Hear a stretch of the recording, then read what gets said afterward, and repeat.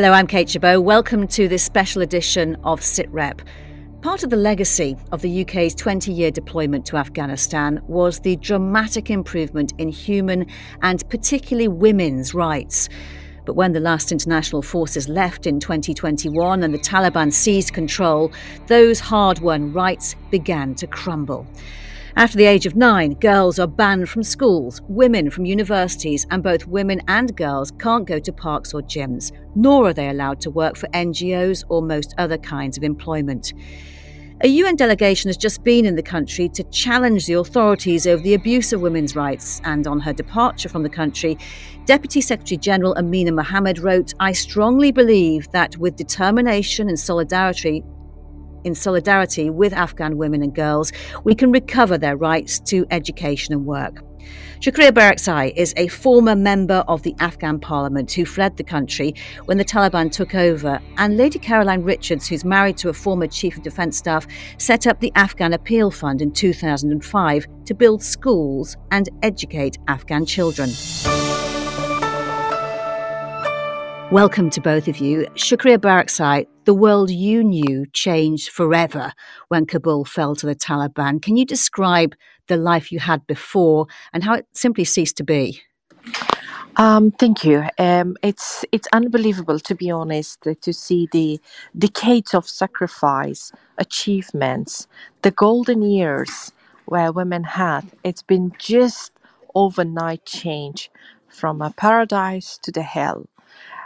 When I'm turning my face and see, it's unbelievable to believe and see women as a ministers, as an ambassador, as a members of parliament, and millions of kids were in the school. But right now, there's no single woman, and the formal structure as a decision maker with the de facto authority. It's sad to hear. Formally, 0 women or girls are allowed to be educated. If you see the marginalized Afghanistan today, where the Afghanistan was the every country flag, friend countries, was been wrapped on the sky, it's unbelievable. It's a dramatic change, which is it happened just overnight, where I feel we've been betrayed badly, not by foreigner, but also by our own leaders. It's remind me the sacrifice of those lives, men and women, with uniform, without uniform, Afghan, non-Afghan in Afghanistan, which is why they paid and what is our answer for them. As the Afghanistan, which is, I remember the US president would say they are there to win the hearts and minds of people. But what happened now? There's no heart, there's no mind. Even nobody would like to talk about this. And Shukriya, as you say, things changed overnight. And for you personally, as somebody who was a person of influence, someone who criticised the Taliban and was in parliament, your life was immediately in danger and you had to get out.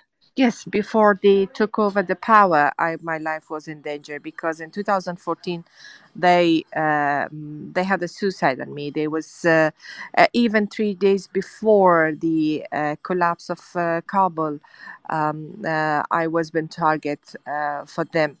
But when they took over power, I was just at the airport, and I couldn't believe everything was just happened in front of my eyes, where I was been on my normal trip for a medical checkup. It was sad to see those whom they was been aiming to be on the streets, and they were just suddenly and rapidly jumped over across the city, and they popped up. You can't believe it was really difficult. Even at the airport, I was not safe. Lady Richards, your aim was to dramatically improve the futures of children when you set up the Afghan Appeal Fund. What motivated you and how far did you get? Well, we just felt we could do a little, actually, and it snowballed. I think it was a great shock when your husband deploys, and I wanted to know more about Afghanistan. And we soon realised there was enormous thirst for education and a great lack of schools. And we would get people asking us, please build a school in our village. And working through different agencies in Afghanistan, we slowly built several schools around the country, ending up in Helmand Province, which had always been an aim of mine. So it was the deployment of your husband, Lord Richards, that really motivated you to get started and take a real interest. But how easy was it to do the work you did? We realised we weren't allowed to go to Afghanistan, so we had to find trusted friends and different agencies already working. People like Sandy Gall, who was already working and an expert in Afghanistan. And we were helped by ISAF themselves, who were very keen on what Shukriya mentioned, building hearts and minds. So we had advice of where we should build. No, the difficult thing is with running a small charity is fundraising and getting people to understand what you were trying to do. When back at home it was portrayed as a very dangerous place to work. People didn't quite understand how important it was that we built schools. And in trying to get those schools going and in running those schools in Afghanistan, how difficult was it at that time to get the Taliban to agree to girls being educated? Well, we were lucky enough to be working with Dr. Mohammed Karoti, who was brought up in Helmand Province. And he was called to speak to the Taliban. And this gave us a very interesting understanding. And for instance, when he sat down and spoke to them, he said to the Taliban, if your wife is ill, would you have a male doctor or a female doctor in your house? And of course, the answer is crystal clear that they would only allow a female doctor in their house. And it was by those kind of conversations that I believe Mohammed brought the Taliban round in Helmand Province and also gave us a greater understanding of the culture of the area we were working in. Obviously, the Afghan Appeal Fund is not running at the moment for various reasons, but now charities cannot be run or have any involvement from women in Afghanistan. How does that make you feel about the current situation? Well, it is absolutely tragic, and I thought Shukriya put it so movingly. What a terrible thing has happened, and I'm afraid I do blame the United States and Britain for pulling out so dramatically. But we work with a doctor in Helmand Province, and he is absolutely certain that it will come right, because we've had to work with the Taliban for many years in Helmand, and he has met with the Taliban. We have Taliban children in our school, and we decided the right course of action was obviously to work in a way of segregating boys and girls in a way that they asked, and it proved successful. And what's happened to those schools? That school is still thriving. As far as my last, just before Christmas, we heard that the younger girls are still going, and they're being taught by older girls. I can't actually say what's happening this month in Helmand, but Mohammed has plans to build a very small school for senior girls, but he can't speak to the education department in Helmand until he actually goes out and sits with them face to face. So as far as I know, there are still younger girls going to school every day. Shukriya Barakzai, is that your understanding as well? Younger girls from till age of 9, yes, they are allowed to go to school. But we should consider about not only Afghanistan has a girls till age of 9. What about those secondary school students? What about the university students? What about those girls which is they had a big dreams, and right now their dreams is just a nightmare they had. It's it's not only about the younger little kids, which is unfortunately the quality of education also has been changed.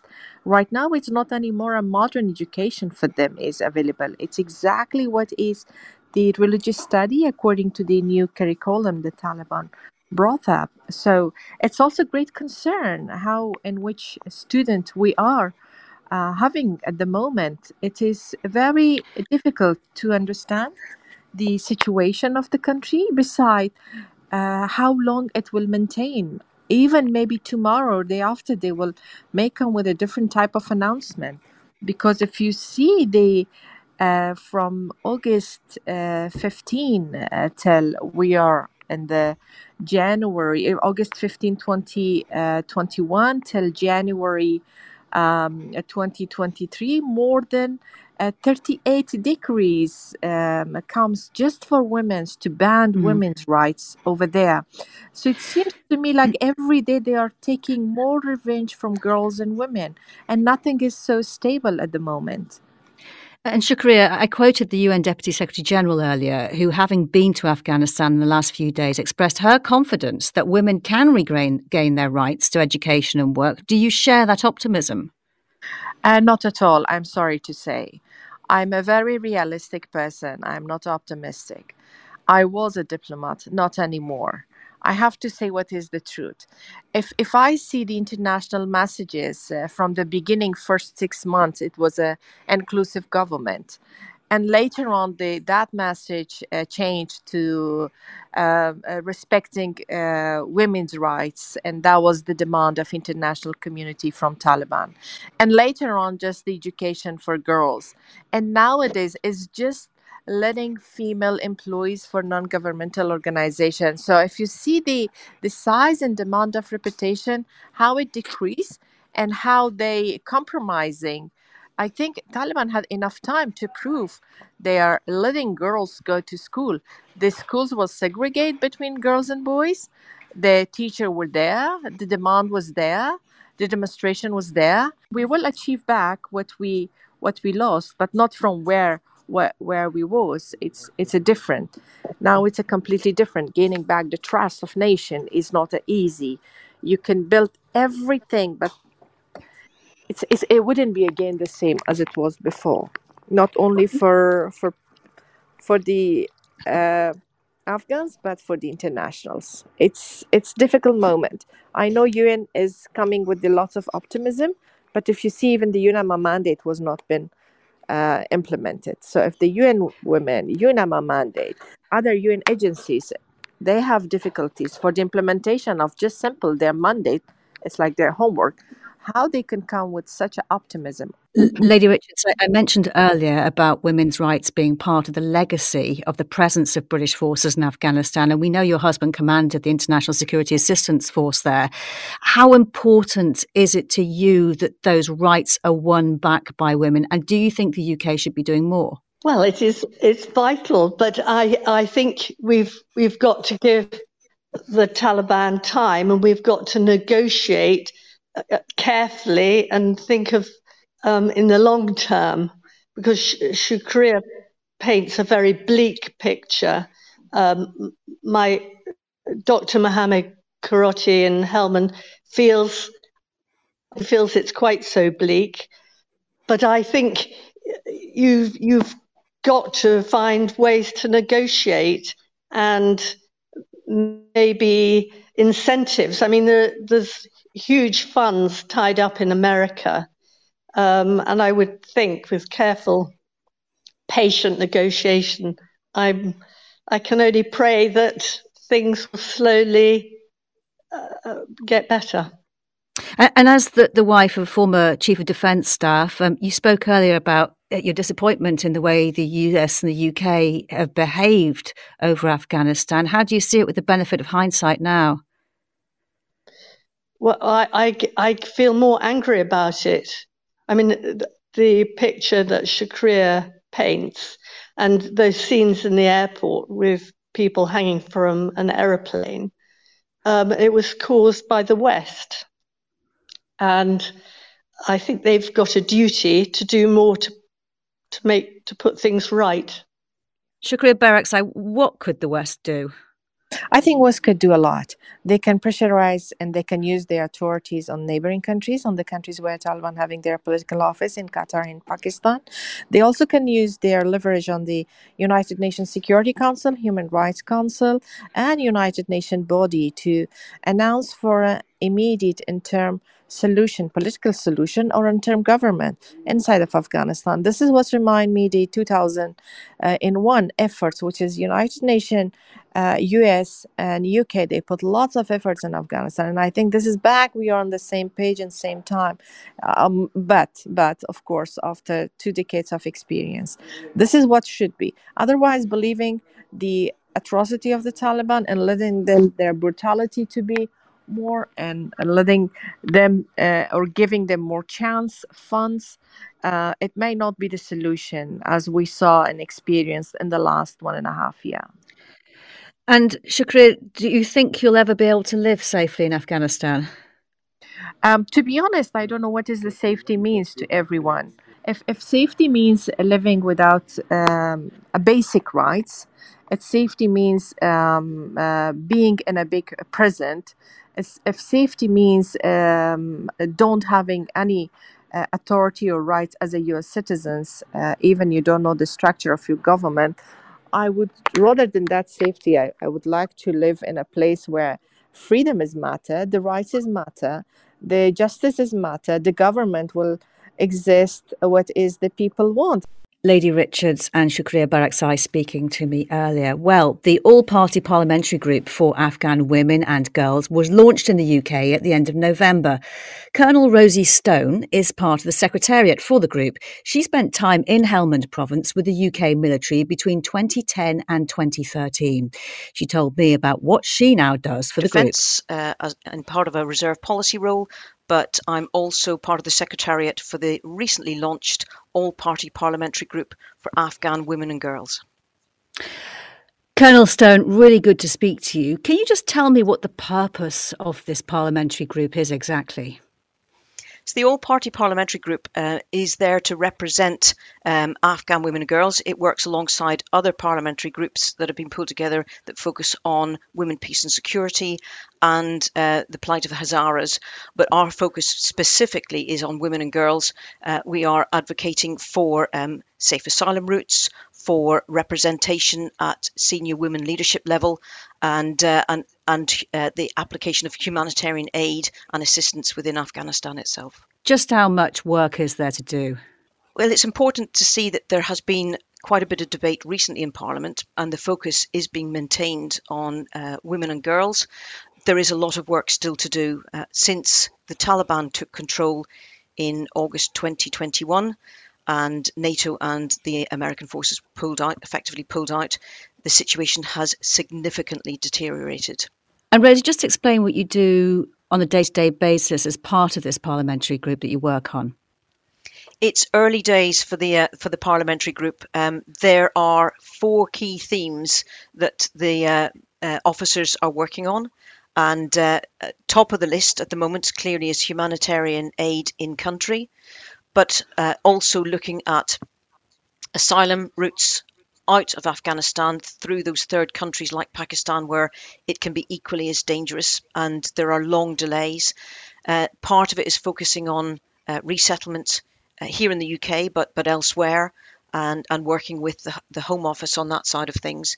So there is plenty to do, and the officers are very much dedicated to making sure that with the understandable focus on Ukraine and the situation in Ukraine at the moment, that Afghan women and girls and their current plight and that deterioration in their situation is not forgotten. And what kind of cases are you coming across? So I got involved in identifying and helping to evacuate people. And some of them are still trapped effectively in Pakistan, but I'm still in contact with a wide network of people who are based in third countries, some within Afghanistan and some here within the UK. And they're all saying the same thing. the situation for everybody. Life is hard for everybody. Currently, it's minus 25 in some places within Afghanistan. Environmentally, it's tough. There is health and food insecurity. In Kabul itself, they're getting 1 hour of electricity in every 24 to 25 hours. So over a day, they're only getting access to electricity for 1 hour. Even basic human rights have been removed. And I think the plight of women and girls has been very much highlighted, and is probably the worst globally at the moment in terms of access to education, and now most recently enabling the access to humanitarian aid right down to the ground. I understand that in identifying people that need the help, you've been able to identify people that you've actually taught. Is that right, at the British Defence Academy, Shrivenham? We had a number of international students attended our course, and over the period of those 2 years, we had several students from Afghanistan who were sponsored to attend, and their whole reason was to learn about human security and the wider impact of good governance and the concept of human security to be applied through all levels of defence and political. When they went back to the country, there was a hope that things were improving.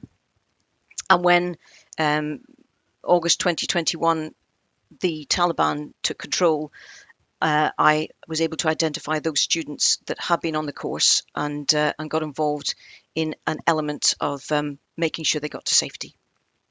You say getting involved. I understand you've even helped fund their flights in some cases. It wasn't flights. The difficulty around getting people out, but without going into detail, there was an element of, for some, just making sure that they got out whatever means possible. And that's what I did. And you talk, Colonel Stone, about this point, the turning point in 2021 when the Taliban took over. Ahead of that, during that 20-year deployment to Afghanistan, how did things change for women in Afghanistan? Well, the original reason for going into Afghanistan was not specifically for women, peace and security. And I won't get into the details of how and why we ended there. The interesting thing was that after 20 years, you only realise the significant impact of that period had when everything was started to be removed.